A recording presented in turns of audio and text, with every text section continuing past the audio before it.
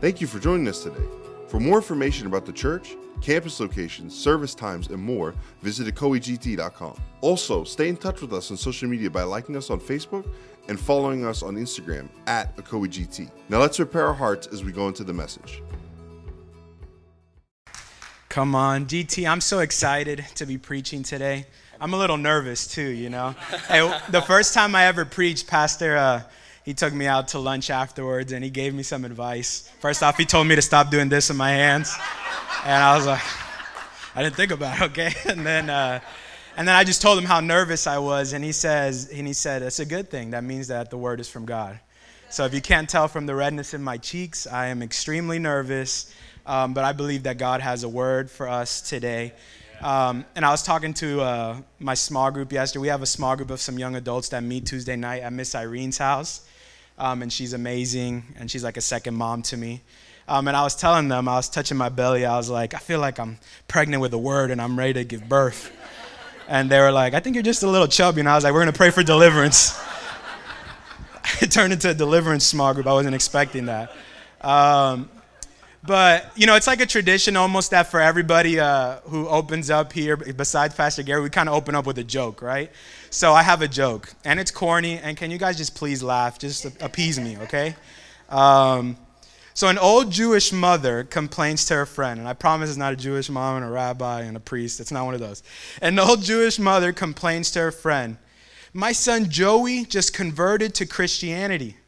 And her friend says, my goodness, my little Eddie also converted. What can we do about it? The first woman responds, the only thing we can do is pray.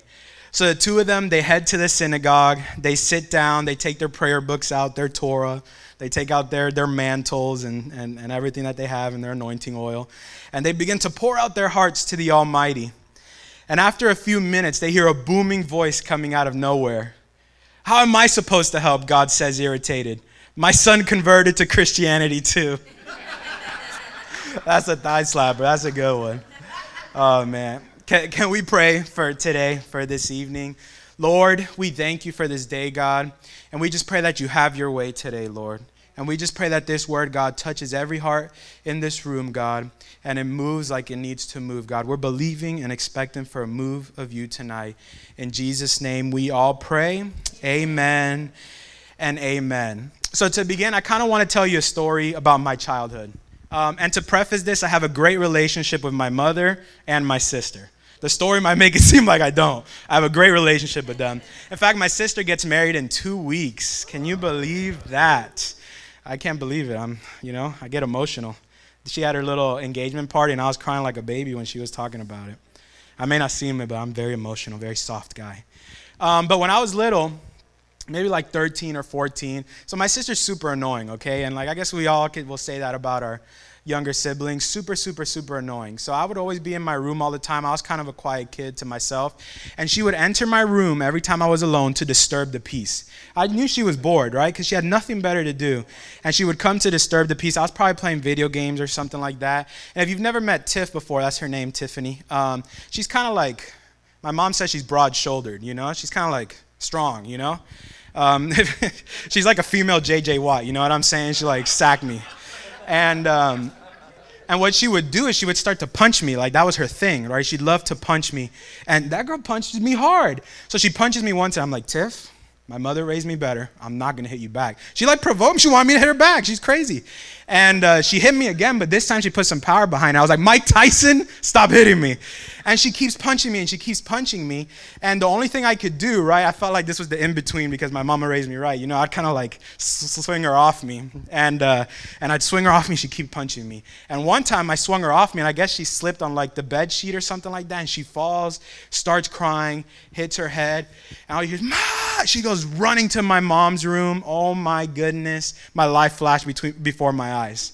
So my mom was super Hispanic, super crazy. She had like super long nails, and every time she spanked me, she would break one of her nails, and she'd be like, these cost me $60. And then she'd keep hitting me. She's like, She said, if I have to get them done again, I'm going to break all of them. And she just keep hitting me. And I was like, Mama. I'm like traumatized. I'm getting back. These playbacks are going through my mind. So my sister goes into the room. I hear her crying. She comes out. She's like, ooh, you're going to be in so much trouble. And I was like, Tiffany, I can't say I hate you. My mama taught me better.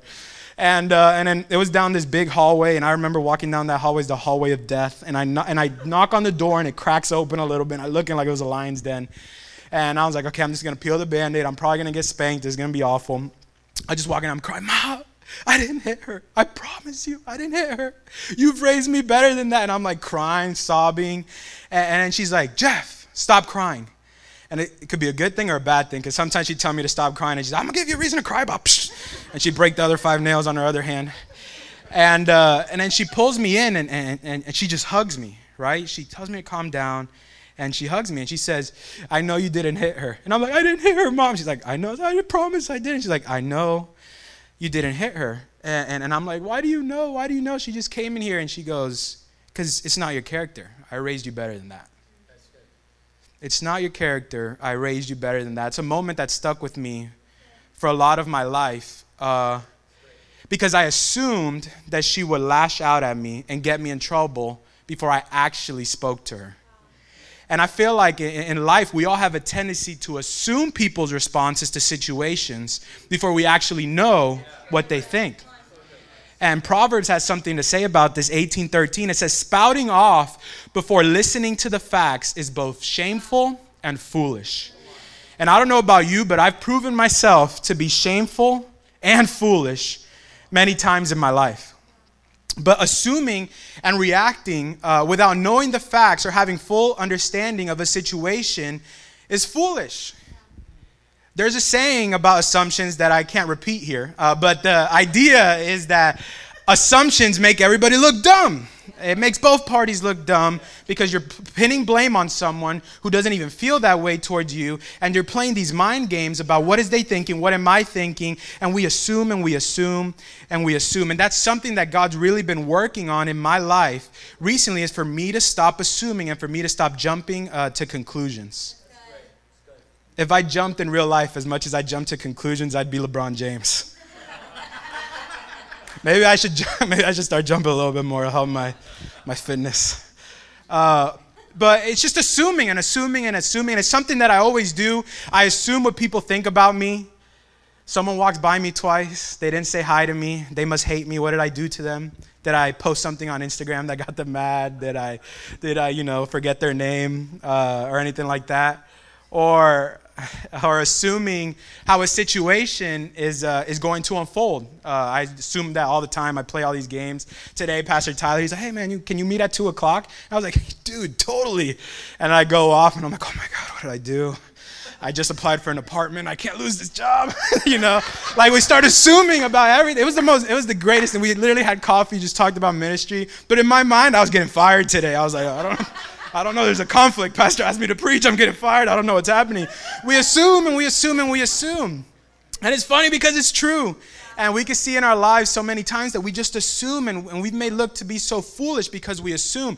But the most dangerous assumptions that I make in my own life is when I begin to assume what God thinks about a situation and what he feels about a situation. Because it's so easy for us in our walks with life and in our struggles in life to begin to assume that God's unhappy with us, that God's not pleased with us, that God's not going to bless us based on what we're doing.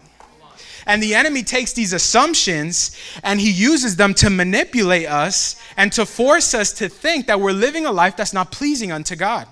And that's something that I struggle with so much in my walk in ministry while I was going through ministry school, while I was my first time on staff here, is like, God, I'm not qualified to be here. Why me? There's so many other people from Southeastern, they preach better. They dress better. They're definitely more administrative than me. They keep a planner better than me. They're more into their word than I am. God, why me? Why me? And we make all these assumptions. Why would God bless me? I struggle to stay consistent. I struggle to pray. I struggle in my sin. I struggle with my temptations. I'm not worthy. I'm not good enough. And we make these assumptions. Am I even saved? Have you ever asked yourself that question? There's times that I'm on staff at a church, And there's times that I'm like, God, am I even saved right now? Like, why am I thinking like this? And I make these assumptions about God's perspective and God's opinion on my life. And the enemy begins to use these assumptions to tell us, is it even worth it to keep trying? You're never gonna please God, so why continue to be faithful? Your best attempts is not enough to please God, so why even give those attempts at all? Because if the enemy can get us to jump to conclusions before we realize the truth and the facts, then maybe he can stop the plan of God from unfolding in our lives. But tonight, the only way to combat lies is with truth. And I want to speak truth into your lie and come against any lie that the enemy may have been planting in your head. God's not done with you. God is not done with you. He has not abandoned his plan over your life. I'm preaching to somebody today that when he sees you, he doesn't see a sinner, he sees a saint. When he sees you, he doesn't see someone who's too far gone. He sees someone who's been redeemed by the blood of Jesus Christ, someone who's pleasing unto him, someone who's ready and willing and able to be used by him. When he sees you, he doesn't see a failure, he sees a great success. And I want to tell you, you're doing better than you think you are. You're doing better than you think you are. And I want to prove all this to you tonight. And if you're taking notes, the first point of today's message is that when God sees you, he does not see a sinner. When God sees you, he does not see a sinner. So I was going through Instagram. I do that a lot. I'm in charge of the, guys, come on, online guy. You know what I'm saying? I'm on the internet a lot. I promise I wasn't slacking off. So I was scrolling through Instagram, and you know how they have like sponsored posts on Instagram and Facebook, and usually it's about shoes and things like that. I have a problem. But then recently it's been sermon clips like crazy. I get a ton of sermon clips, and not like Stephen Furtick. I mean like small Baptist churches, like their spending budget is weird. Like why are you spending money on sermon clips? But anyways, there's this old Baptist preacher. He says something, right, and it kind of sticks out to me. And he claims believers are never called sinners in the New Testament. And I'm like, oh my goodness, I've never heard this before. So I go down this long rabbit hole of research. It's what I do, you know, it's what I went to college for. I just love studying the Bible. So I just go down this long rabbit hole. It took me like 8 hours. It was crazy, right? And, Paul told Timothy in 1 Timothy to study yourself to be approved unto God. And I think some of us can learn from that because we be sharing everything that we see on Facebook and on Instagram. We don't really check how theological it is, how true it is, how real it is. And it's important that we learn to research for ourselves. It's not just enough to trust our research and to trust pastors' research, but God has given you all the ability to be able to get deep into the Word for yourself. So I was like, I got to fact check this guy. Fact checks, they're big nowadays. I had to fact check this guy. So I look it up. And a version of the word sinner, hypocrite, whatever, pick your word. A version happens over 200 times in the New Testament, but the specific Greek word translated for sinner is hamartolos. Probably not pronounced right, but hamartolos. And it occurs 47 times in the New Testament. And while they did use the word sinner various times in the New Testament, it turns out, and I literally went through every single one, not one of these verses is spoken by Jesus or the apostles or the writers of the New Testament about a believer who had sinned. What we see is that the title of sinner, like the title of unrighteous, like the title of hypocrite, ungodly, unholy, are exclusively reserved for unbelievers. It was a very interesting rabbit hole that I went down. And this led to the question, and the question I want to answer today is that why are believers in the Bible called righteous and not called sinners when we know for a fact that believers then like now commit acts that constitute sin? Yeah. Throughout 1st and 2nd Corinthians, Paul lists the crazy sins that the Corinthian church is doing, and never once did he call him a sinner. He just talked about the sin. It's like, how is this possible? And I think the answer can be found in Romans 5:18 through 19. And it says like this: yes, Adam's one sin brings condemnation for everyone, but Christ's one act of righteousness brings a right relationship with good and new life for everyone. Because one person disobeyed God, many became sinners.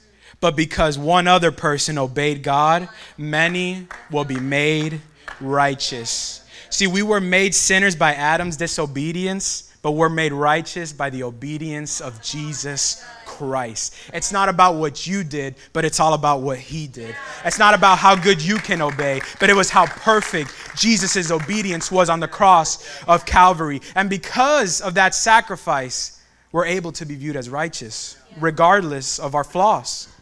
You're not called righteous because of what you can do or what you have done.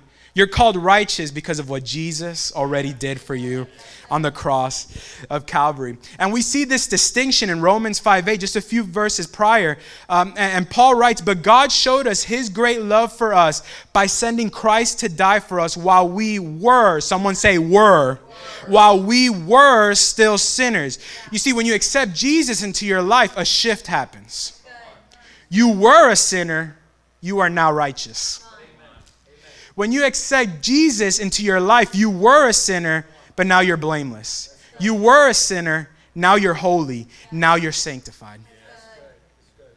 But Jeff, how is that possible? How can God see me as righteous when I still struggle with so many sins? And I struggle with my temptations, and I struggle with everything that life throws at me.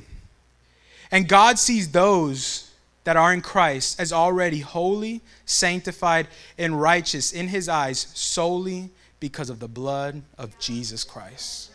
Solely because of the sacrifice that Jesus made on the cross for you and for me. Not because of what you can do, but because of what God already did. And I feel like it's almost disrespectful to tell God that we're not worthy of that sacrifice. Because he took those blows for you. He carried that cross for you.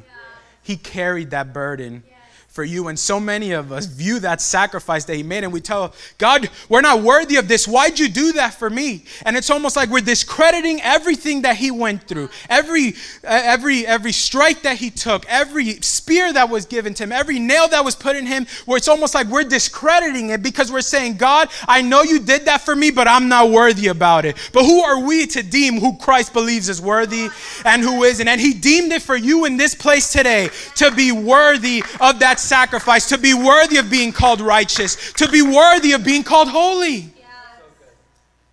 2 Corinthians 5:17 through 18 says, this means that anyone who belongs to Christ has become a new person. The old life is gone, a new life has begun. And all of this is a gift from God who brought us back to himself through Christ. And God has given us this task of reconciling people to him.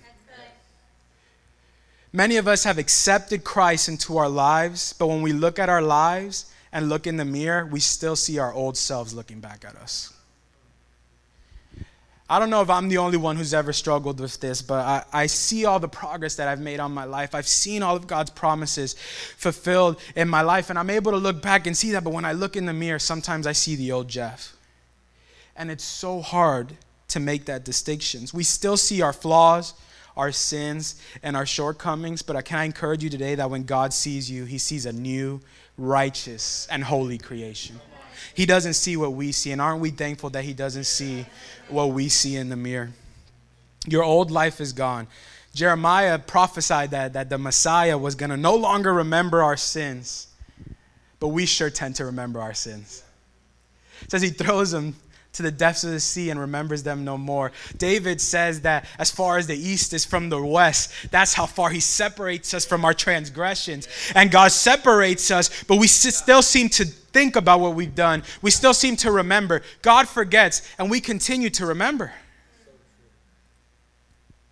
And another problem that arises in this is that some may view this grace that God gives us as an excuse to then go and sin.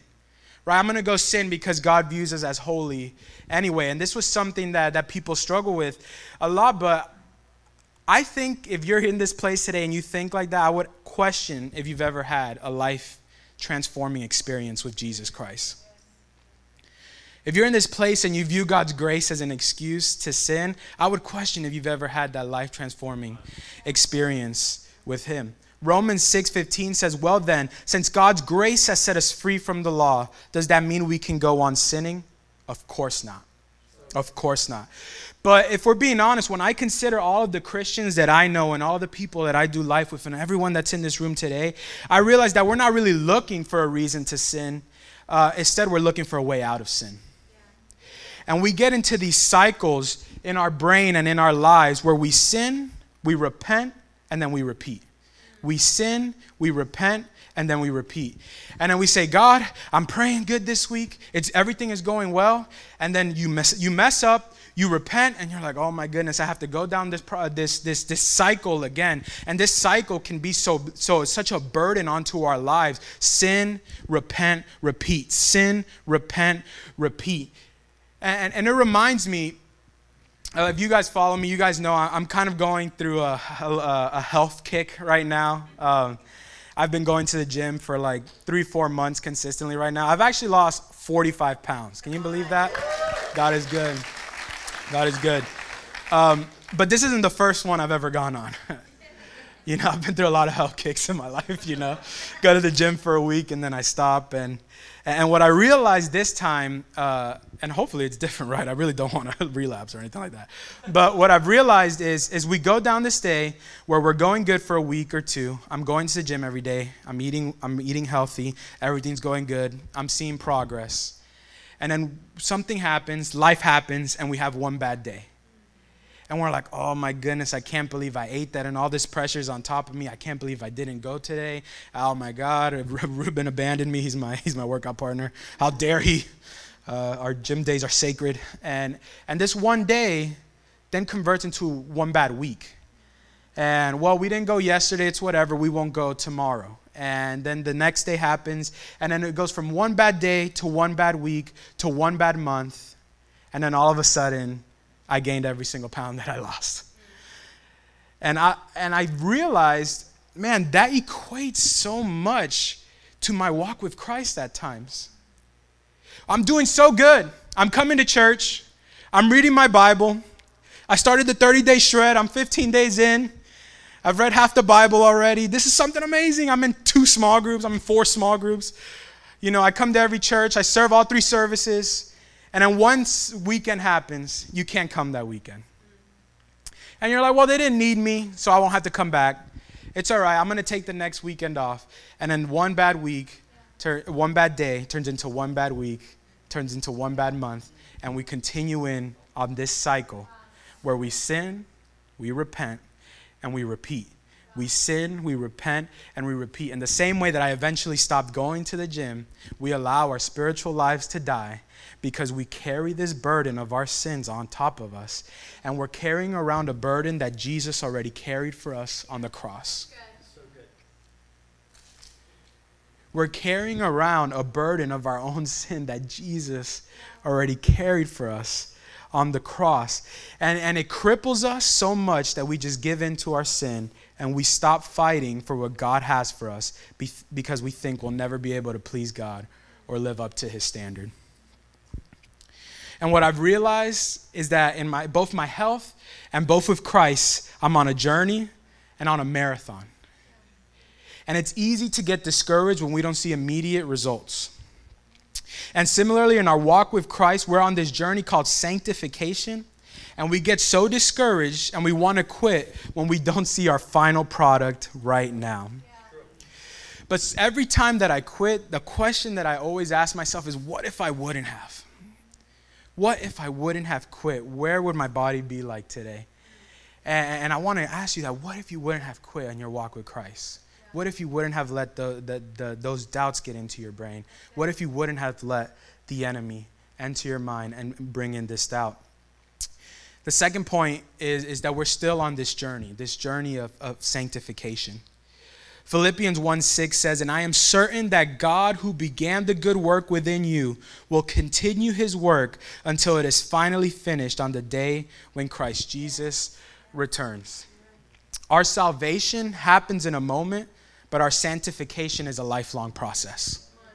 And that's something that we tend to forget sometimes in our walk with Christ. We think that the moment that we accept Jesus into our lives, we are automatically perfect. All sin leaves our life. We'll never struggle with anything again. All doors will begin to be open. God's favor is just going to be poured out upon us. Everything's going to go great. Everything's going to be amazing. But our sanctification is a lifelong process. God begins and continues his work on us until we eventually reunite with him. So it's just like going to the gym. I want to see the results now, but it's such a hard process. Is it even worth it to keep going? And eventually we quit, we backslide, and we can't imagine that we'll be able to keep up with the process because it's too hard, it takes too long, and we're harder on ourselves sometimes than God even is on us. Philippians 3:13-14 says, I focus on this one thing, forgetting the past and looking forward to what lies ahead. I press on to reach the end of the race and receive the heavenly prize for which God through Christ Jesus is calling us. Can I tell you today, don't look back. Don't look at your past. Don't let your past determine your future. Don't quit.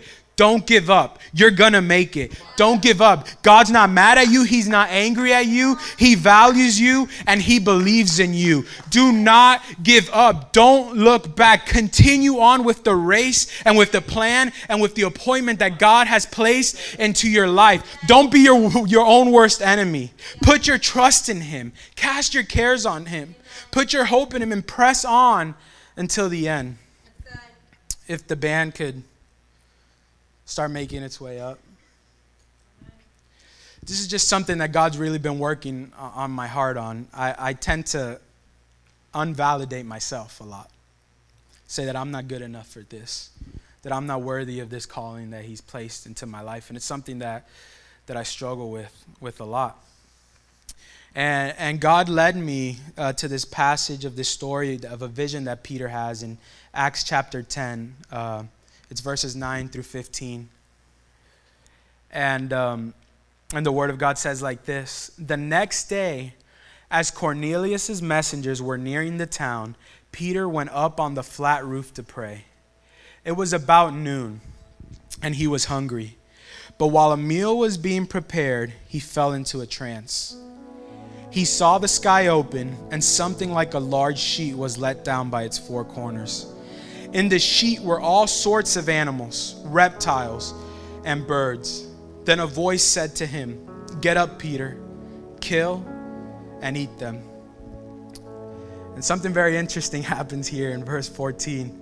"No, Lord," Peter declared, "I have never eaten anything that our Jewish law have declared impure and unclean." Isn't it so like us to question God? Isn't it so like us to tell God, "No, I can't do what you're calling me to do. I've never done that before. I don't know what it's like. I'm not qualified for that. I'm not ready. I'm not good enough. No, Lord, why do you put this onto me? I'm not worthy of this." And we see that Peter pretty much has put a box of limitations around God. And he's saying, the law said I couldn't eat those, so I'm not going to eat those, even when the very own voice of God was telling him to eat them. And a lot of times we're like, "God, that's not in my character. That's not who I am. I struggle with this sin. It's been a part of my family. It's been a part of my life for as long as I can remember. So it's impossible for me to do what you're calling me to do. I can't eat that. I'm not good enough. I can't do that. I'm not holy enough. I can't do that. I'm not pure enough. I'm not worthy enough." And in verse 15, the voice speaks out again to Peter. And he says, "Don't call something unclean if God has made it clean." And that's the third point. But don't call something unclean if God has made it clean. And you may ask, what does Peter's diet and food choices have to do with me? But we realize just another 12 verses down that Peter understands that this vision wasn't just about the food that he can eat. It wasn't so much about food, but it was more about people. And this man, Cornelius, was a Gentile, and he invited Peter to come over to his house to have lunch and to pray for him. And in verse 28, he gives a response to the disciples as they're heading to the house. And Peter tells them, you know, it is against our laws for a Jewish man to enter a Gentile home like this or to associate with you. But God has shown me that I should no longer think of anyone as impure or unclean.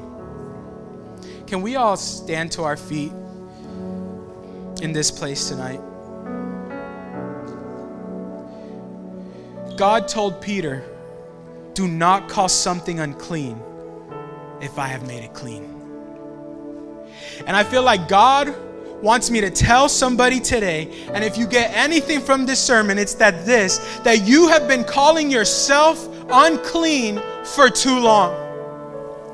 You have been disqualifying you from yourself from what God has for you for way too long. You have been too harsh on yourself and too strict on yourself for too long, because God has cleansed you, He has redeemed you, He has purified you, He has made you whole, He has made you righteous. So I'm preaching to somebody today. He has made you holy, and let no man, including ourselves, call dirty what Christ has deemed clean. Let no man call unholy what God has called holy. Let no man call unworthy what Christ has deemed worthy. And let no man call worthless what Christ has declared priceless. You've been too hard on yourself for too long. And tonight, we're coming against all self-doubt in the mighty name of Jesus Christ. We come against all self-harm, all self-sabotage in the mighty name of Jesus Christ. He carried that burden for you on the cross. You don't have to carry it anymore. He nailed your sins onto the cross. You do not have to worry about them anymore. He has made you holy and righteous through the blood of Jesus Christ. And it's time that as believers, we begin to stand up and walk in the authority that Jesus Christ has placed into our life. You are not unworthy for this. You are more than able to complete everything that God has placed into your heart. Generational curses have to break in the mighty name of Jesus, because you are worthy. You are worthy to receive what God has for you. You are more than worthy. You are more than a conqueror.